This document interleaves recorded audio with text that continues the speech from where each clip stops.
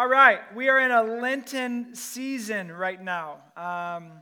And during this season, we're trying to slow down and we're trying to behold the cross. And so we've been walking through the Passion narrative and we're continuing to do so these weeks of Lent. Something took place 2,000 years ago on the outskirts of Jerusalem that changed the course of human history.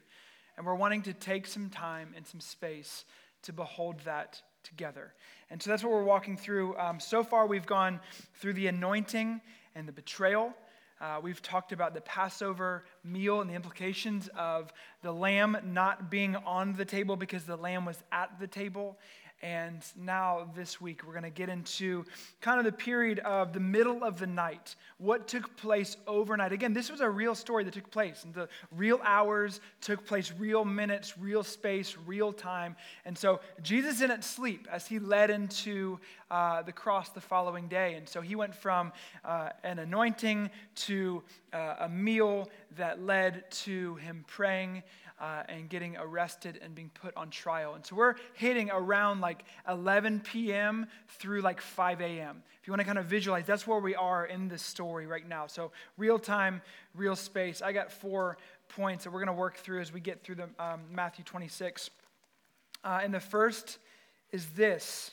We're going to see a curveball about Jesus in this first section. Matthew 26, the first point. Jesus was terrified of the cup. We're going to read that together. Matthew 26, verse 36, it says this. Then Jesus went with them to a place called Gethsemane. And he said to his disciples, "Sit here while I go over there and pray."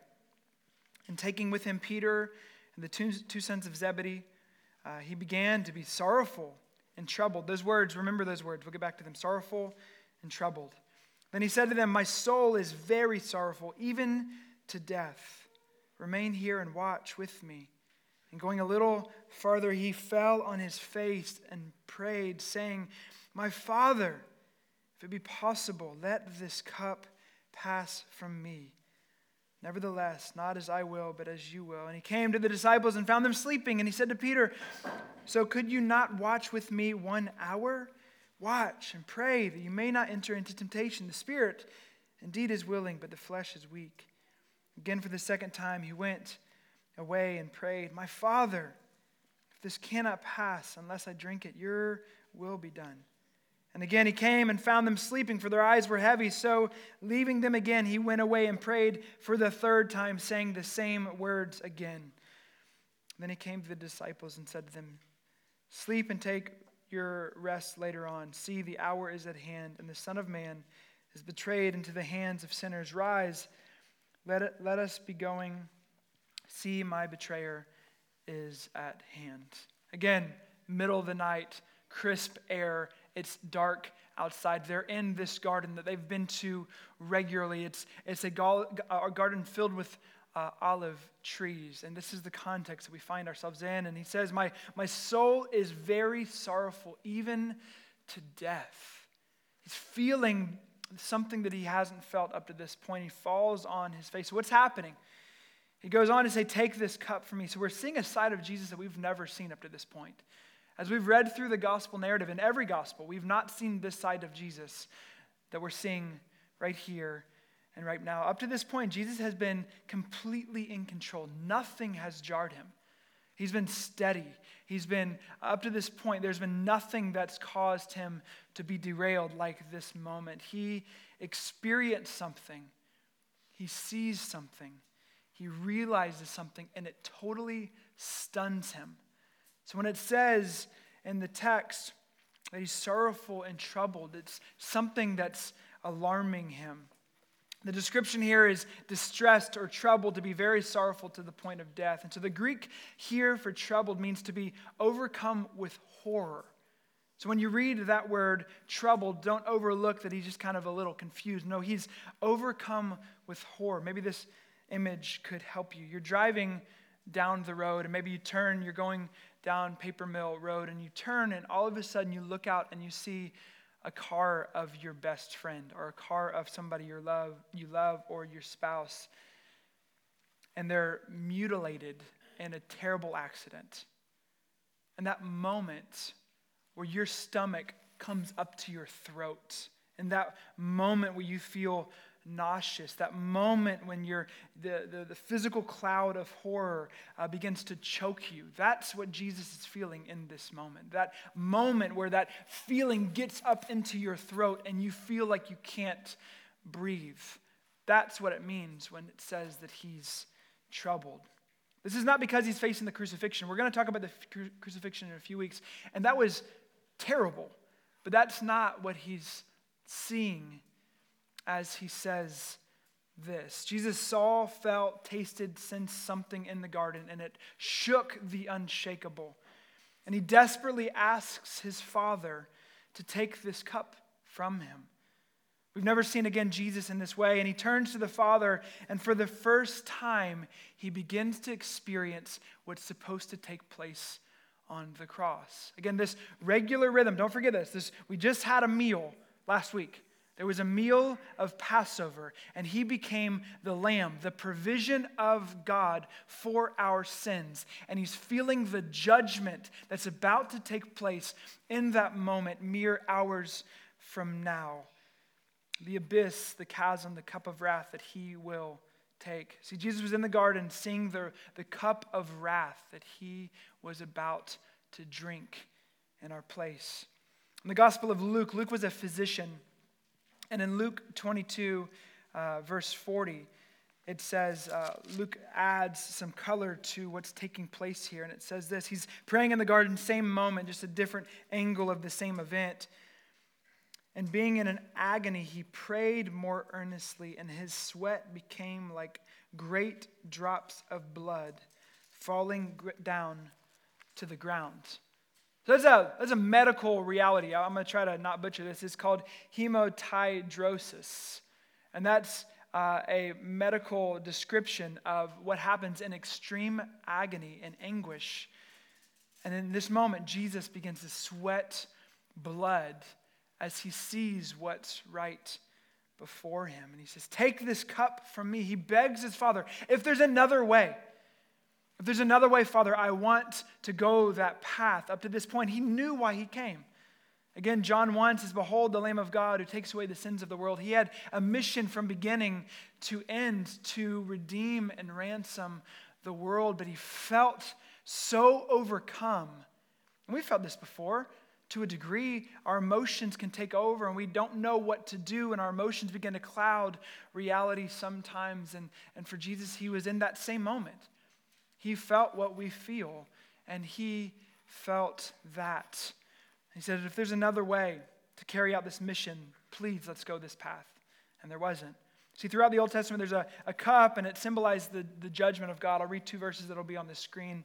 Habakkuk 2:16 says, you will have your fill of shame instead of glory. Drink yourself and show your uncircumcision. The cup in the Lord's right hand will come around you, and utter shame will come upon your glory. It's referencing the judgment of God. Again, in Psalm, I believe it's verse 11.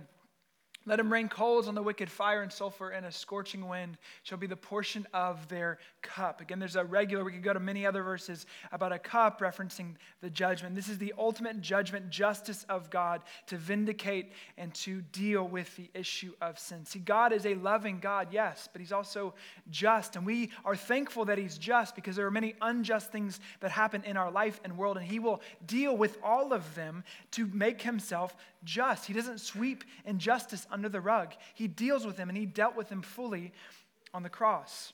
He deals with the effect of sin and sin in and of itself. See, on the cross, it's where justice took place. So remember, hours just before, sitting at this table, Jesus took the 4 glasses of wine that we talked about last week, and he reminded his disciples of the story of the Passover. And after that, the third cup, instead of him talking about how their forefathers in Egypt were dealing with affliction, he says, no, this is not about our forefathers. I'm going to take on my body. I'm going to deal with your sin, and I'm going to become the lamb for you. This is all a part of this narrative. Jesus would exchange our sin and our shame and our condemnation on himself. The big theological term for this is propitiation. See, what rescues us from sin and shame and death isn't the cross. It isn't the crown of thorns. It's the wrath of God being thrusted upon Jesus and him dealing with our judgment and us trusting in that as our means of rescue. That is what saves us, not just a Roman crucifix. It is the wrath of God put on Jesus in our place. Like the lamb was the provision on Passover, Jesus is taking our sin, and he sees the cup that he has to drink. He foresees this, and he's stunned, and he's confused. And so what does he do? He thrusts himself on the most stable thing in the universe, which leads me to my second point, which is this. God the Father is the most stable reality in our universe. How does Jesus respond? He says, my Father. He says it 2 times, and it's implied in the 3rd time when it says that he says the same thing. 3 times he cries out to God the Father in the midst of confusion, when he doesn't understand what's happening, when his feelings have been taken over, and he doesn't know his left hand from his right. What does he do to provide stability for himself? He cries out to God the Father. He says, Father, I know you know best, and I want to throw my life at your feet. God the Father is the object we put our faith on, trusting that he cares and loves us. I heard somebody mention a friend this last week, Tim Keller quote. He says, worry is the belief that God is going to get it wrong. Worry is the belief that God is going to get it wrong. And Jesus, instead of going down the path of worry, he says, I'm going to trust that you know me even if I don't feel like I know myself and I feel like I can't carry what's before me. See, his life was in the balance, yet he threw his life upon his Father. When the junk was hitting the fan, he clings to the most stable reality in the universe. It's interesting to mention that Jesus, in the most exciting moment of his life and the darkest moment of his life, he celebrates with his Father. In Luke 10:21 and 22, I'll read this to you. The disciples have just come back from going on their first mission, and they are amped. And they come back and they're celebrating. And Jesus says the greatest thing isn't that the demons submitted to you. The greatest thing isn't that you healed. The greatest thing is that your names are written in the book of life. And then he says this. And that same hour he rejoiced in the Holy Spirit. And he said, I thank you, Father, Lord of heaven and earth, that you have hidden these things from the wise and understanding and revealed them to little children. Yes, Father, for such was your gracious will. All things have been handed over to me by my Father. No one knows who the Son is except the Father, or who the Father is except the Son, and anyone to whom the Son chooses to reveal him. So, in one of the most exciting moments of Jesus' life, he turns to his Father, and he celebrates with his Father. And in the darkest, most painful moment, the most unjust moment in human history, this moment in the garden leading up to the cross, the most unjust moment in human history, Jesus, what does he do? He responds and he clings to his Father. In the high points and the low points, he does this. Jesus is teaching us something about what it looks like to follow him. As apprentices, as disciples to Jesus, if he can throw himself on his Father in the darkest unjust moment of human history, so can we. Our Father is the most stable reality in our universe. More stable than finances, more stable than your career path, more stable than the family you dreamed of, more stable of whatever it might be for you, your nest egg, fill in the blank. Our Father is stable. I'm not sure what your dad was like. You might not know him. Maybe you know little about him. Maybe when you think of your dad, it's a point of pain for you. Maybe you had a wonderful experience with your dad. But you have been adopted into a family where you have a Father who moved heaven and earth to bring you into his family. And we have the opportunity to remember that as Jesus reminds us in this moment. The most stable reality in the universe is God the Father. Life may feel chaotic for you. Your emotions may feel off. You may feel pressure you haven't felt before. But there's stability. There's stability in God as Father.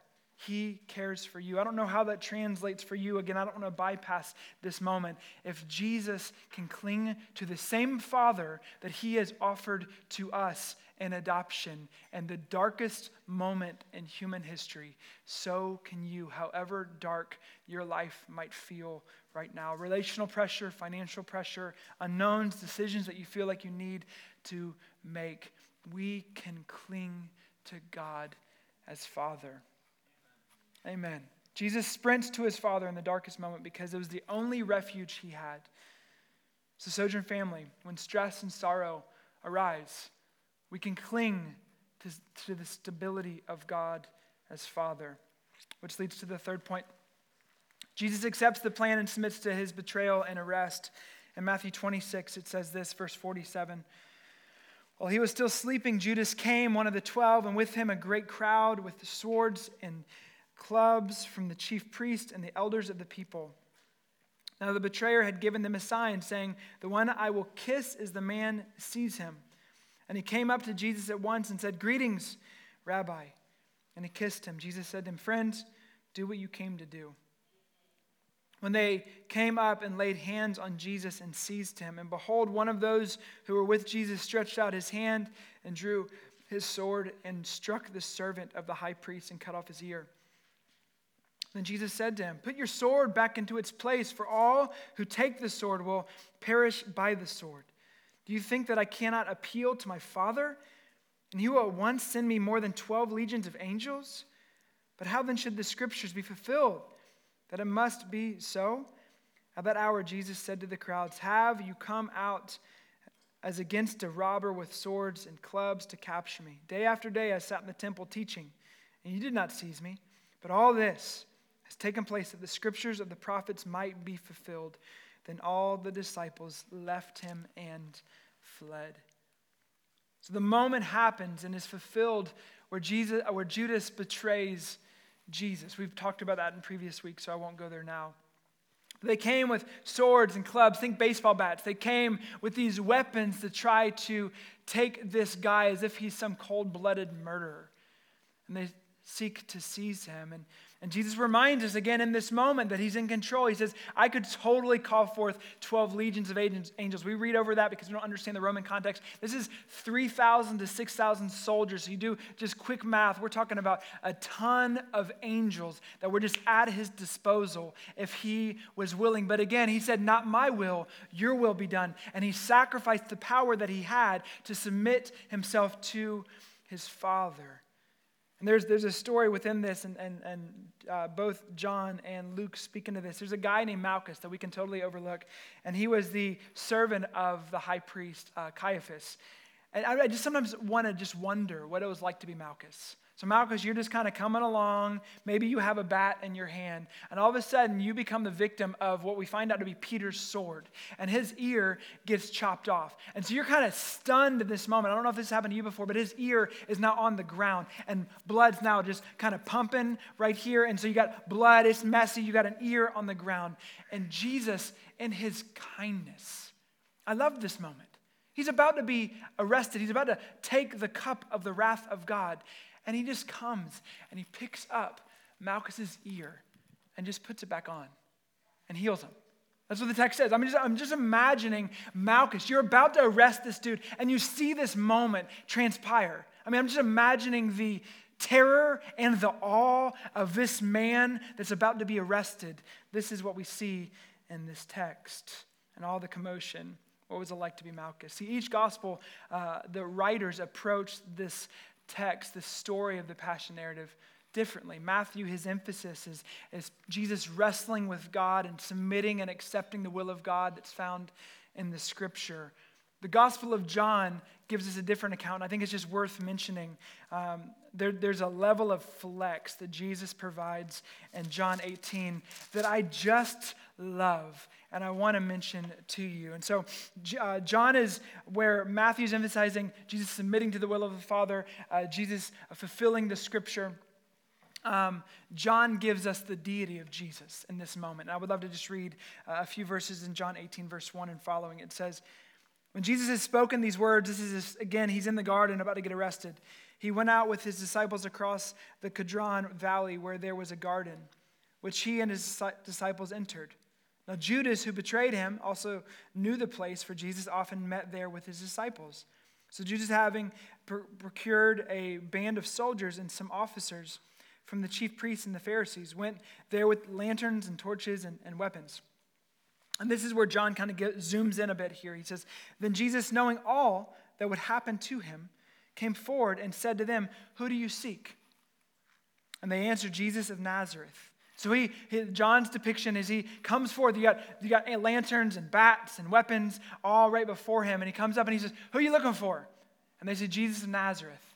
And he responds and he says, "I am he." Or the actual translation would be "I am," which would be ego and me, which is a reference to Exodus 3, where Moses asks Yahweh, "Who do I say sent me?" And he says, "I am." Jesus says the same phrase. He says, "I am he." Judas, who betrayed him, was standing with them. When Jesus said to them, "I am he," they drew back and fell to the ground. So he asked them again, "Who do you seek?" And they said, "Jesus of Nazareth." And Jesus answered, "I told you that I am he. So if you seek me, let these men go." Again, John gives us a different angle of the deity of Jesus. He is in the driver's seat. He asks, "Who do you seek?" And he says, "I am. I am that I am," is what he's referencing, which is, again, it's pointing to who Yahweh is. And they fall to the ground in that moment. And then he presses them a bit in sarcasm. He says, "What are you seeking?" as they're sitting on the ground. Again, there's this moment of the power of Jesus taking place even hours before he goes forth and is crucified. So there's this tension that he's in control and yet he's terrified. Which brings us to the fourth and final point, which is this. Jesus declares who he is and is therefore sentenced to death. Let's read Matthew 26:57 and following. "Then those who had seized Jesus led him to Caiaphas, the high priest, where the scribes and the elders had gathered. And Peter was following him at a distance, as far as the courtyard of the high priest, and going inside, he sat with the guards to see the end. Now the chief priests and the whole council were seeking false testimony against Jesus, that they might put him to death. But they found none, though many false witnesses came forward. At last 2 came forward and said, 'This man said, I am able to destroy the temple of God and to build it in 3 days.' And the high priest stood up and said, 'Have you no answer to make? What is it that these men testify against you?' But Jesus remained silent. And the high priest said to him, 'I adjure you, by the living God, tell us if you are the Christ, the Son of God.' And Jesus said to him, 'You have said so, but I tell you, from now on you will see the Son of Man seated at the right hand of power and coming on the clouds of heaven.' Then the high priest tore his robe and said, 'He has uttered blasphemy. What further witnesses do we need? You have now heard his blasphemy. What is your judgment?' They answered, 'He deserves death.' Then they spit in his face, struck him, and some slapped him, saying, 'Prophesy to us, you Christ. Who is it that struck you?' Jesus declares who he is and therefore is sentenced to death. So he's led to the Sanhedrin, which is the council, and he stands before the high priest, whose name is Caiaphas. This is pseudo-trial in the middle of the night takes place. There's nothing more dramatic than to be on trial for your life and to be put before the stands. And yet Jesus is in this moment. And finally, the high priest, he comes to Jesus and he begins to try to push him and ask him these questions. And then directly he says, "I adjure you by the living God, tell us if you are the Christ. Are these claims true?" See, Jews don't see God the way Greeks see God. And we probably would fit more in the Greek Western camp. Hebrews believed that there was one supreme God who created all things, who sustains all things, and who rules over all things. The Hebrew God was the one supreme God. In the Greek tradition, there were many gods that differed from different in different degrees. You had Zeus, you had Hermes, you had Apollo, you had all these different ones that had different powers at different levels. So for the high priest to make this statement, he's asking Jesus a question about his deity. Not if he's 60% God or 90% God. It's either he's God or he's not. And he's asking him this question. Jesus responds. He says, "You have said so." And then he says, "But I tell you, from now on, you will see the Son of Man seated at the right hand of power and coming on the clouds of heaven." Jesus' response is baffling. He claims to be God, and he claims that he is going to be judge over the human judge that's judging him, that he should be on the judgment seat. See, what Jesus is saying as he goes before Caiaphas is that you have said so, yes, but let me add a little flavor to it, Caiaphas. I am the fulfillment of Daniel 7. I am the one who the Ancient of Days gives the scroll to. I am that one. I am the one in Psalm 110, Caiaphas, that will be the judge at the right hand of the power on high. I am that one. And so Caiaphas rips his robe in disgust because he believes that Jesus is blaspheming. N.T. Wright, it won't be on the screen, but he says about those two references in Daniel 7 and Psalm 10:1, that is, those two Old Testament references are pointing towards an enthronement in which the Messiah or the Son of Man would share the very throne of Israel's God. He's declaring this reality. He who is now being judged by the Sanhedrin will soon be recognized as himself the judge. Again, you can't take sound bites from Jesus. It's either he is who he said he was or he's not. And he claimed to be God. And if he's God, we have to worship him. If he's not, we have to reject him altogether because he's crazy. Yet he is God. You can't just see him as a just moral teacher. So his death is sealed in that moment.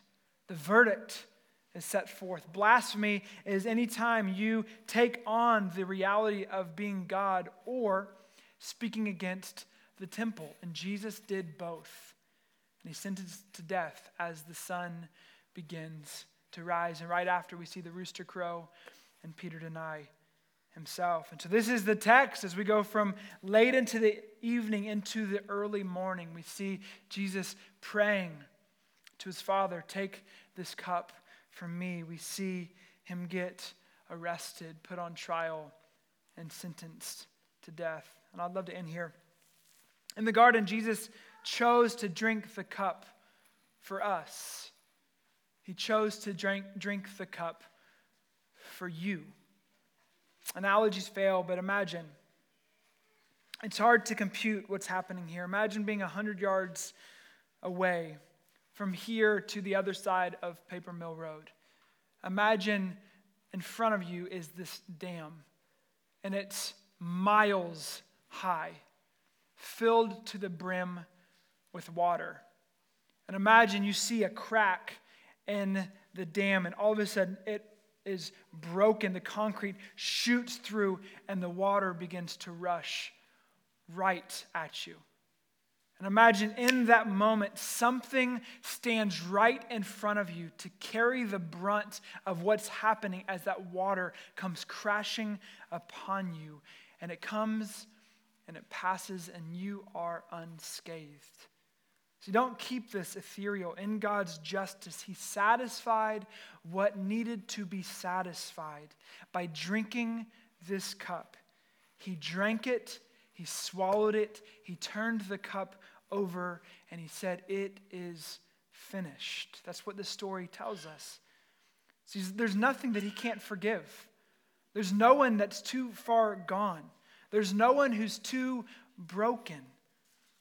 See, 1 John 4:10 says, "This is love, not that we loved God, but that he loved us and sent his Son as a propitiation for our sins." Sojourn family, he drank our cup so that we could go free, so that he could rescue us, so that he could adopt us, so that he could call us his own, so that nothing could separate us from his love. There's a real practical reason for why Paul can say, no, angel or demon or anything can keep me from the love of Christ, because he drank everything that would stand in the way so that you would be his forever. We have confidence as we sit in this room to know that Jesus drank the cup that we deserved so that we could go free.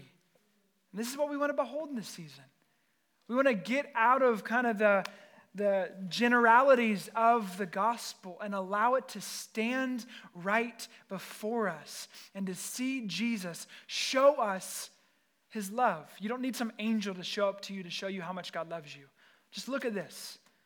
Look at the night before and the morning of and the reality of the cross, and let that declare to you the depth of God's love for you. And he is the most stable reality in the universe. Amen?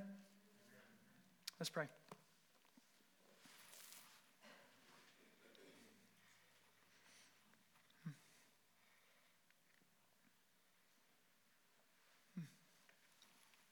Jesus is our high priest, our older brother in this family of God. You were so gracious, and we thank you for the way that you sacrificed everything to ransom us and rescue us and bring us into the family of God. We thank you. Father, we thank you that you are the most stable reality in the universe. And I pray this morning, as we all come in with different things and pressures and stresses of life, Lord, I pray that you would remind us that you are stable and that we can trust you. Be near us, Lord, in Jesus' name. Amen.